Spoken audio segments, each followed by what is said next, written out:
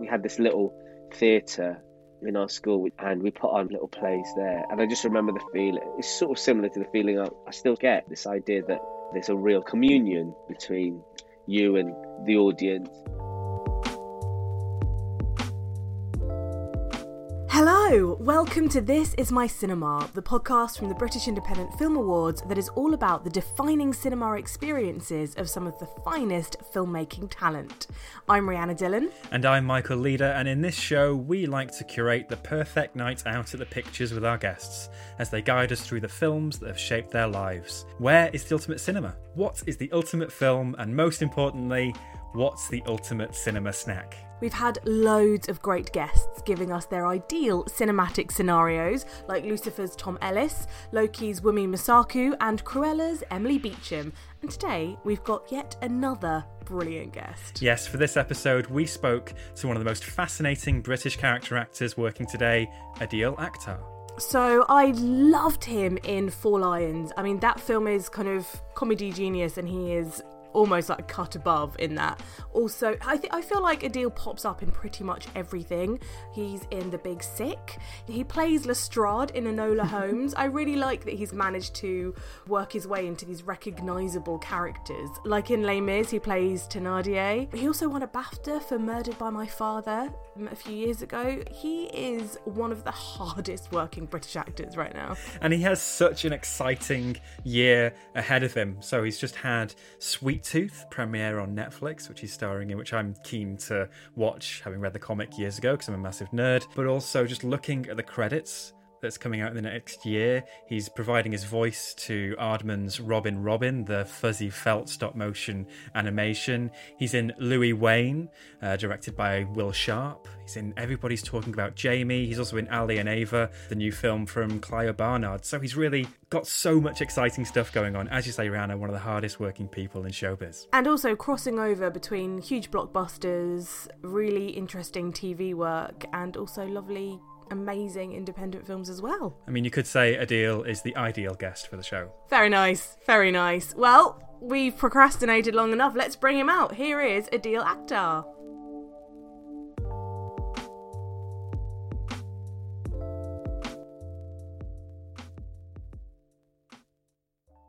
So, Adil Akhtar, thank you so much for joining us today on This Is My Cinema. So, for the duration of this conversation, this is your cinema, and we have this dream fairy tale setup where you have a cinema of your choice for the evening to show us a film of your choice. You can subject us to anything. That's quite a responsibility.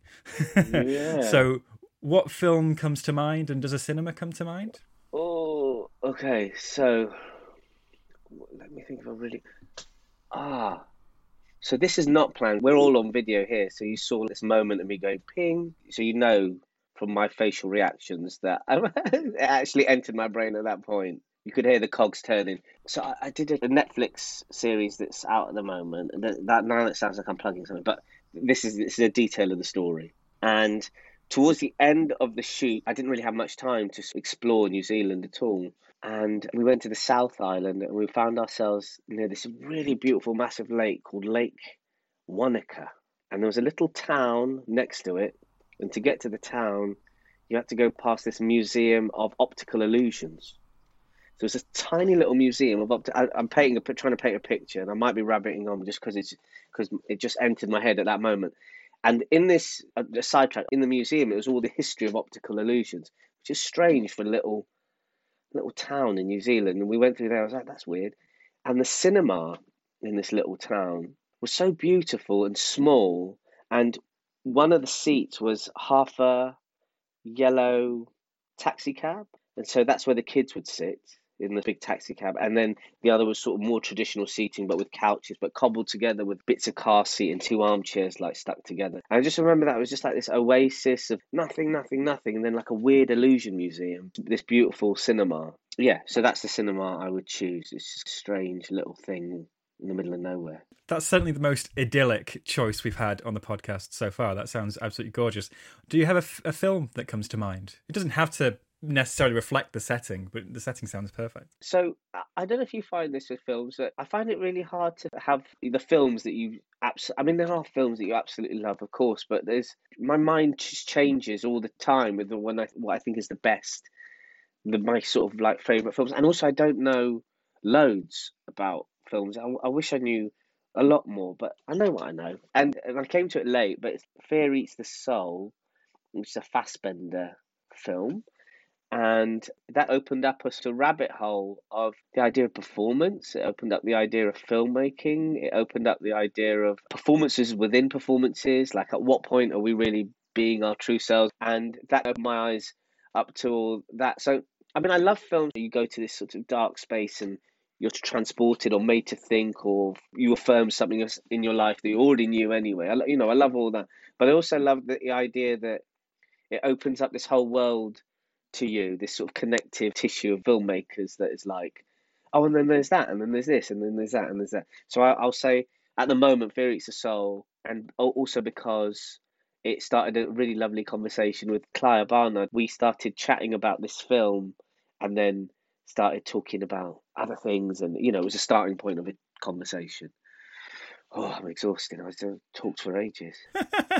No, that's a really great pick. And that's the great Yeah. thing about this, is that really it's just such a broad, open question. And really, we don't have any judgment. So it's always just such a delight, whatever comes out as a suggestion. But that's hardcore. So you say that opened your eyes. I mean, that's not something... Were you watching that as a kid, or was that later? No, it was later on. I was a grown-up, but then I felt like I was a student of film or something, and suddenly you're face to face with something like that, and you don't really have a concept of the idea of that being a possibility in film. Then you go, man, there's so much that this thing can do. There's so much this medium can do, that I was just blown away by. So yeah, I mean, it was an adult life, but then it just made me feel like I've got to read up, just find out more. It made me want to know more. Yeah. I really love that you have that rebirth later on. You have all these different stages, don't you, where you learn about film from when you're a tiny child watching TV to your first trip to the cinema to then, becoming really able to choose what you love rather than just kind of going on what your peers were watching. What were the sort of films that you grew up on as a kid in your hometown? It's just standard film that we all loved, and teenage films, all the Spielberg stuff, and occasionally you'd find yourself in the cinema and you'd watch The Poet Society or something in the sort of, it's like in that place, in that sort of area, that time, and you go, oh, again, a little bit like a Fassbender-y type thing. You're going, okay, so you got one guy, he does one thing really well. He can know how to emotionally guide you through something. And then there's another type of film out there that you sort of go, that is a discovery, and it sort of veers away from something sort of traditional filmmaking. But the thing that brings out for me the most, I think, and it's less than cinema, and I remember seeing My Beautiful Laundrette on TV, and I remember that when I was very young, going, what's going on now? Like, what's happening? Like, this is not E.T. This is something, again, which is in that sort of world. I think I was always seeking that stuff out, really, and that made an impression on me. This idea that you can just tell all these different types of stories, and they're slightly unfinished or something. They're incomplete in that how they're presented, but their unfinishedness and their unpresentedness, whatever, makes them beautiful in a way. And I think I was always seeking that stuff out. But I also love the other stuff. But there was always something in me which was going, oh, there's this over here, which is really good that not many people are looking at. I was doing National Youth Theatre, and Hanif Qureshi was sat in the foyer. I was 18, 19, sort of like my first being in the theatre, like a young person in the theatre, and he was sat there. And we sat down and had a really short but very profound conversation. Profound for me, less so for him probably. But it was just this thing of the film as well. It was touching on these quite complex, profound issues. But there was a lot going on underneath the surface of that film, and I sort of felt the conversation I had with him at that time, it was just chatting about experiences of good uncles and bad uncles and relatives, and the uncles that sort of drink and the uncles that don't drink, and the pretense of having to show stuff to your family or your wider circle, or all that sort of stuff. And I just remember that at an age of 18, 19, just blowing my mind a little bit, that knowing that that existed, but not realizing that you could narrativize it in a way. You know what I mean? Not knowing that you could make it into like a film. And so then again, it was like, oh, well, you can do anything with this. You can like tell any story you want, and I can be in it as well, which is another good thing. So it's interesting hearing you were in youth theatre. Yeah. Of course, you talked about opening your eyes in terms of the films that you can see on screen, but was acting always something that you wanted to do? Because, of course, there's also this career aspect that's going alongside it. Do you think there was something you really wanted to do someday as a kid? Yeah. I just remember not being very good at school, and I didn't get very good grades. And my dad was pushing me towards doing law, even though I got really mediocre grades, which meant I would have gone to an all right university and probably been not a very good lawyer. He was saying, you got to do that. But I just remember the first time with my friends at school, people that weren't really good at anything else apart from doing plays, putting stuff up. And we had this little theatre in our school, which was basically a tiny classroom with a couple of chairs in it with a few special lights. And we put on little plays there. And I just remember the feeling. It's sort of similar to the feeling I still get, this idea that there's a real communion between you and the audience, and hopefully you're all learning something together.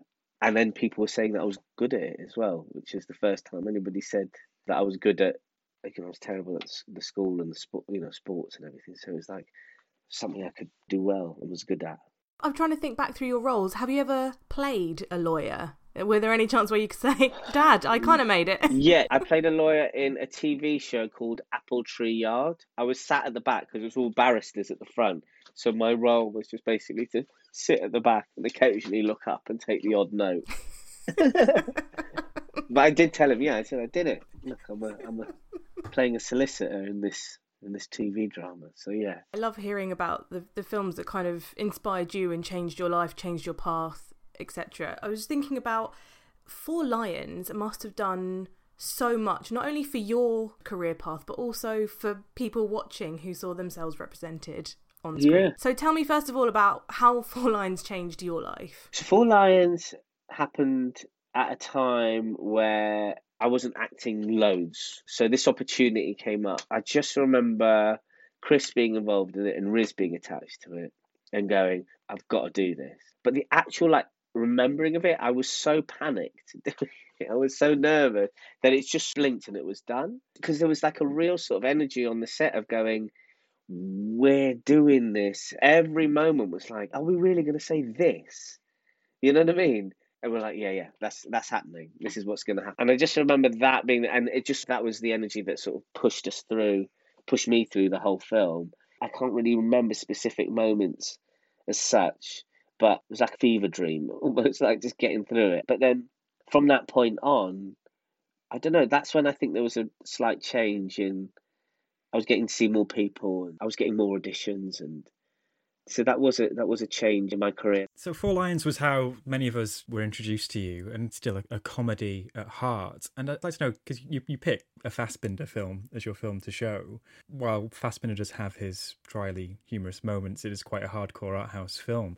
Yeah. I wonder, when you're approaching acting as a profession and the films or TV shows you want to be in, do you have a genre in mind, considering you go all the way from comedy to heightened genre pieces like Utopia or Sweet Tooth, and drama in between as well? Do you delineate between all those things, or is it just whatever comes your way and what excites you? As we're talking about it, maybe like the through line is a little bit like My Beautiful Laundrette world and Fassbinder world, and the idea that you can do lots of things, and I feel safe in that. I feel safe in that thought, and I feel comfortable in that thought. When I feel I have to decide on what kind of actor I am and what kind of things that I want to pursue, then I end up doing a very good job, and also I end up getting slightly panicked about it. Even doing this thing at the moment, it's pretty heavy going, but there's this thing that you learn with comedy where you can lighten the drama a little bit, which suddenly lets people lean in a bit more than they would ordinarily. And I've just finished Back to Life, which was written by Daisy Haggard. There's this thing where you can weave these really moving, quite weighty issues within the context of a comedy. And we're in that world now. Like when we were looking at Four Lions back then, That was one of the first ones to do it, push the envelope. But now people are unafraid of doing that now. And it's kind of exciting to know that you could just do lots of different things and not have to decide on one particular route. Just going back to Four Lions for a second, do you remember seeing that with an audience in the cinema for the first time? Did you have tell me about that, because that must have been the most electric thing ever. It was crazy. So we were up north and we were doing kind of, the other fellas, because they were the Four Lions, they were doing like a proper tour thing, I think. And then there was a Sundance thing and stuff. And I went up to a couple of them and a couple in London. And the couple up north that I went up to, it was a cinema, like a really massive cinema full of all young Asian kids. And it was just wild. Like, their reaction to it was so positive and they found it so funny. And I found that very moving, this idea, because I think it's like way back when you turn on the TV and you turn on I think every Asian sort of says this. I always hear like this story that every Asian says where they turn on TV and there's an Asian on TV and they're like, Mom, Dad, come and have a look. Every time there's a Sikh on screen, I'm like, Dad, there's a Sikh, quick! Yeah, still, people still do it. But that was like en masse, and that was like in 2010, years ago. So that felt really amazing to be a part of that. That's very, very cool. Because with Four Lions, that's something that I didn't get to see in the cinema, and it's one of those ones I've all really wished that I had. Do you have that with any films where you've ended up seeing it on a smaller screen and go, that should have been a cinema experience? So I took a sneaky peek of Ali and Ava, the Clive Barnard film. It was on a smaller screen. I just thought to myself, because she does a lot of stuff in Bradford and the sort of surrounding area, and there's some really beautiful, big, expansive visual scenes. I remember her saying that you have to see it in the cinema, and I was like, oh, it's all right. I just want to sort of see it and sort of understand. But the reason why you have to see it in the cinema is so difficult to explain and so hard to articulate, but you get it when you see it. When you see something in the cinema that is made for film, it's the only way that story could be told in that way. You know what I mean? And there's sort of like this really magical inarticulacy with it. Like, I can't really describe what it is. But she just said, you have to see it in the cinema. And I was like, oh, it's all right. And I go, oh, yeah, I get it. Can't wait to see that. I love her work. But to almost flip that question on its head, so I'm very jealous of the people who got to see Four Lions in the cinema, similar to Rihanna. What's a film you saw in the cinema and you can brag about it? You're so glad you saw it there. So I saw Daddy Longlegs, which is this. What are those? Safdie Brothers. Safdie Brothers, yeah. I was in New York at the time, and I remember seeing Daddy Longlegs. Time when there was this whole mumblecore movement of films. And Andrew Bujalski, on that contingent of like filmmakers, and you'd just go to, when you heard it was coming out, you just go to the Angelica or Sunrise, wherever. And that run of films, or that time, the mumblecore films that I got to see. Yeah. That's like early 2000s, mid 2000s, like Mutual Appreciation, Funny Ha Ha, they're the Bujalski ones, aren't they? Lynn Shelton, yeah. Duplass brothers. And but Daddy Longlegs, that film didn't even come out in the UK. And it's got that amazing bit where it's the lead character at the end walking around Manhattan with, is it like a fridge on his back? Yes. And this deadbeat character you've been watching all the way through the film. Who was actually the Safdie brothers' dad, that was based on. Mm-hmm. That's why it's Daddy Longlegs. So it was actually heartbreaking as well, because you see this guy trying to look after these kids and all getting it horribly wrong, and then you just imagine like, well, these two amazing film directors came from this quite dysfunctional background, but ended up making beautiful films.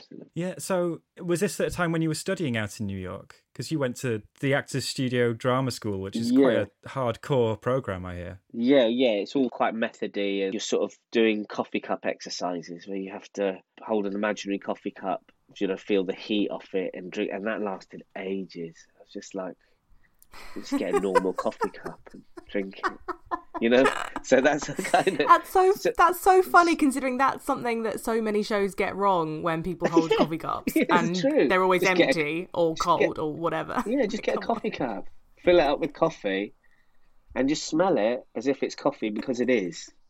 Do you know what I mean? We don't have to spend weeks and weeks doing it.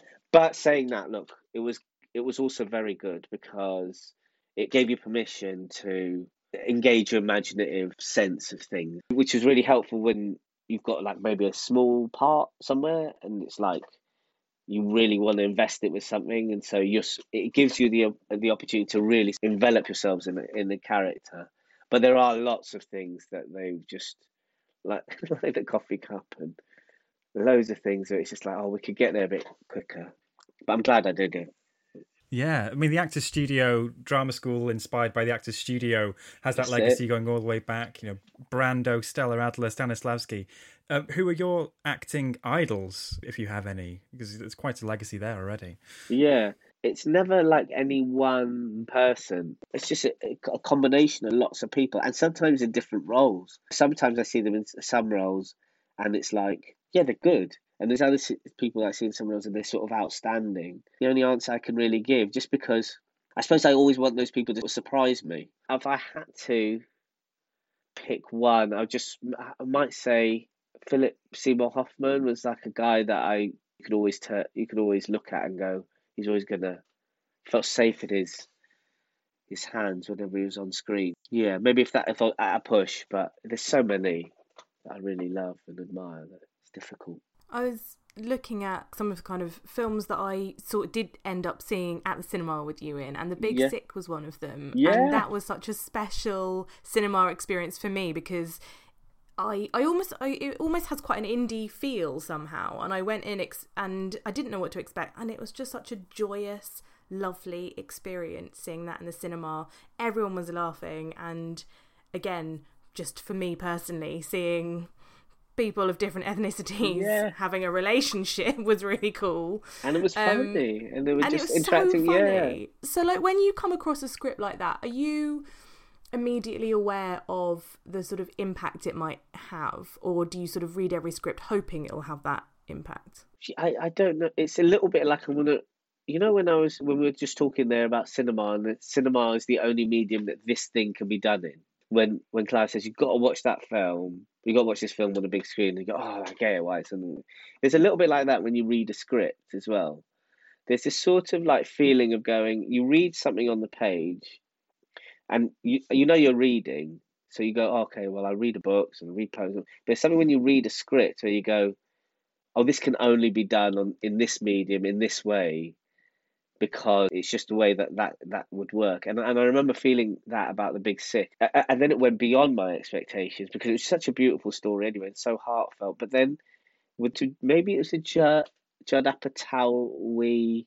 He doesn't have a Y at the end of his name, but a Judd Apatow kind of world, and Kumail Nanjiani type of world of comedy, like American comedy, but they still hit all the points of it was quite emotionally engaging, but at the same time it had this quite hopeful ending. It had this thing of going, it had this touch which is in the vein of like that traditional American indie type feel. I feel like if we got that script here, it would just be a different type of indie film. Might be a little bit. I don't know what the thing was, but what they did there, they did it so well and did it so on point that you didn't feel that they sacrificing the story in any way by making it kind of light and hopeful. But I remember reading the script and thinking, yeah, this is going to make a great film. I'm always really fascinated by our guests who have lived in the UK but then gone abroad for study or for work, and asking about the differences in the cinema experience because audiences in different countries respond differently. So what is different about an audience at, say, you mentioned the Angelica and places in New York compared to your bog standard cinema here in the UK? Cinema audiences in the UK are generally quite similar, I would say, in a sense that they sort of enter a space, they sit down and they wait for the thing to start, and they sort of entertain or not entertain, or maybe think of whatever film that they're watching. And I just remember the different parts of Manhattan, you would have really different reactions to whatever you were watching. So say if you were on the Upper East Side, you used to get these quite older people who had quite a lot of time on their hands and would be very vocal about everything, including their domestic stuff. They would get into massive arguments, and it was like that was one thing. And then you would have the angelic and the sunrise world, where you would maybe even find yourself in a conversation with some people, like especially if it was a Q&A, and it was like it felt like a real community of cinema-y people who were just there for the love of it. I suppose in America they're kind of more vocal, I would say, a massive generalization. Whereas we like sit in the cinema and again, a massive generalization. We see what we see and we sort of take it home with us and maybe think about it and then talk about it a bit later. But there's more of an immediacy to their reactions there, where it's like, let's chat about this, or I don't know, there's like a immediate reaction to what's going on. Yeah, I immediately flash back to seeing, I think it's the Dark Knight on one of the big multi-screen cinemas on 42nd Street. And it was audience participation from minute one. yeah, definitely. Yeah. And very different sort of film, different audience, yeah. Yeah, but it carries you along with it as well. You sort of feel like you just, it's contagious, isn't it? That when it suddenly happens in one minute, you're like, yeah, this is amazing. So to wrap up, film is Fear Eats the Soul by Fassbinder.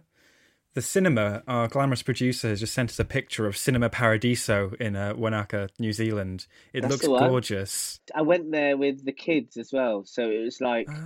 So it was kind of one of them ones where I was just looking at their faces, looking at the screen sort of thing, while they were sat in this yellow cab. So you mentioned taking kids to see films. So I'm quite a nerd, and some of my nerd friends can't wait to indoctrinate their kids into their pop culture tastes. I'm taking it quite easy with my 2-year-old. He's a bit young. But right, any tips for getting kids into films or what their tastes are? I think that I'm realising that they teach me what's good about stuff. You know what I mean? It's like this. I think so. I've just done this thing on Netflix, and it's called Sweet Tooth. I'm appreciating now the levels of stories that can be told, where like adults can enjoy it and also kids can enjoy it as well, and how difficult that is. That's what Arlo and Ezra sort of taught me. Really, they're sort of like teaching me that there's a level of appreciation to this thing, that cinema and everything, that can be democratized a little bit, and I think that's sort of looping back to like sort of My Beautiful Laundrette. I think that's the feeling I got from that. It's like this is for everyone, and everyone is able to tell this story, and I just like the fact that it's an expansive sort of art form that brings everyone in. And weirdly, like even though I did the Fear Eats the Soul and the Fassbinder thing, that seems like a very art housey thing, but in essence, I feel like that's what it is. It's challenging and making people broaden their understanding of what they like and they can appreciate. Yeah, I think that's a really beautiful way of putting it. But the final question is often the most controversial and divisive one. What are we eating and drinking when we're in the screen? Are you a fan of a cinema snack? I am. I went to this one cinema and they did finger food, and lady kept on coming around and asking me if I wanted to drink anything. But it was like Odeon Lounge or something, and it was like you could actually just lounge there and eat food and drink. But this is quite telling. I can't remember what I was watching. So I don't know, I just had a really good night out. But I just had some dinner in a cinema, but can't remember the film. Maybe we should all just do food that doesn't make much noise. Marshmallows, and that's it. What it is. Marshmallows. Yeah, there we are. Yeah. Yeah. Not very loud food. Not very loud food. Okay, so that is one final wrap up. Fear Eats the Soul, Cinema Paradiso. We're all going to New Zealand. Thank you, Adil. Oh. What a deal, I'm sure a budget can stretch to that. Yeah. And the quietest food imaginable, maybe some marshmallows. That's absolutely wonderful. I can't wait for that evening at the pictures. Wrapped Thank you so much, Adil. Yeah, nice one, Michael. Thank you. Cheers, that was Rihanna. brilliant. Cheers, Love thank that. you. Thanks. The very lovely Adil Akhtar. That was such a nice chat. He's such a cool guy. And also, he's very generous. I feel like he laughed at all of our jokes, which, 5-star guest right there.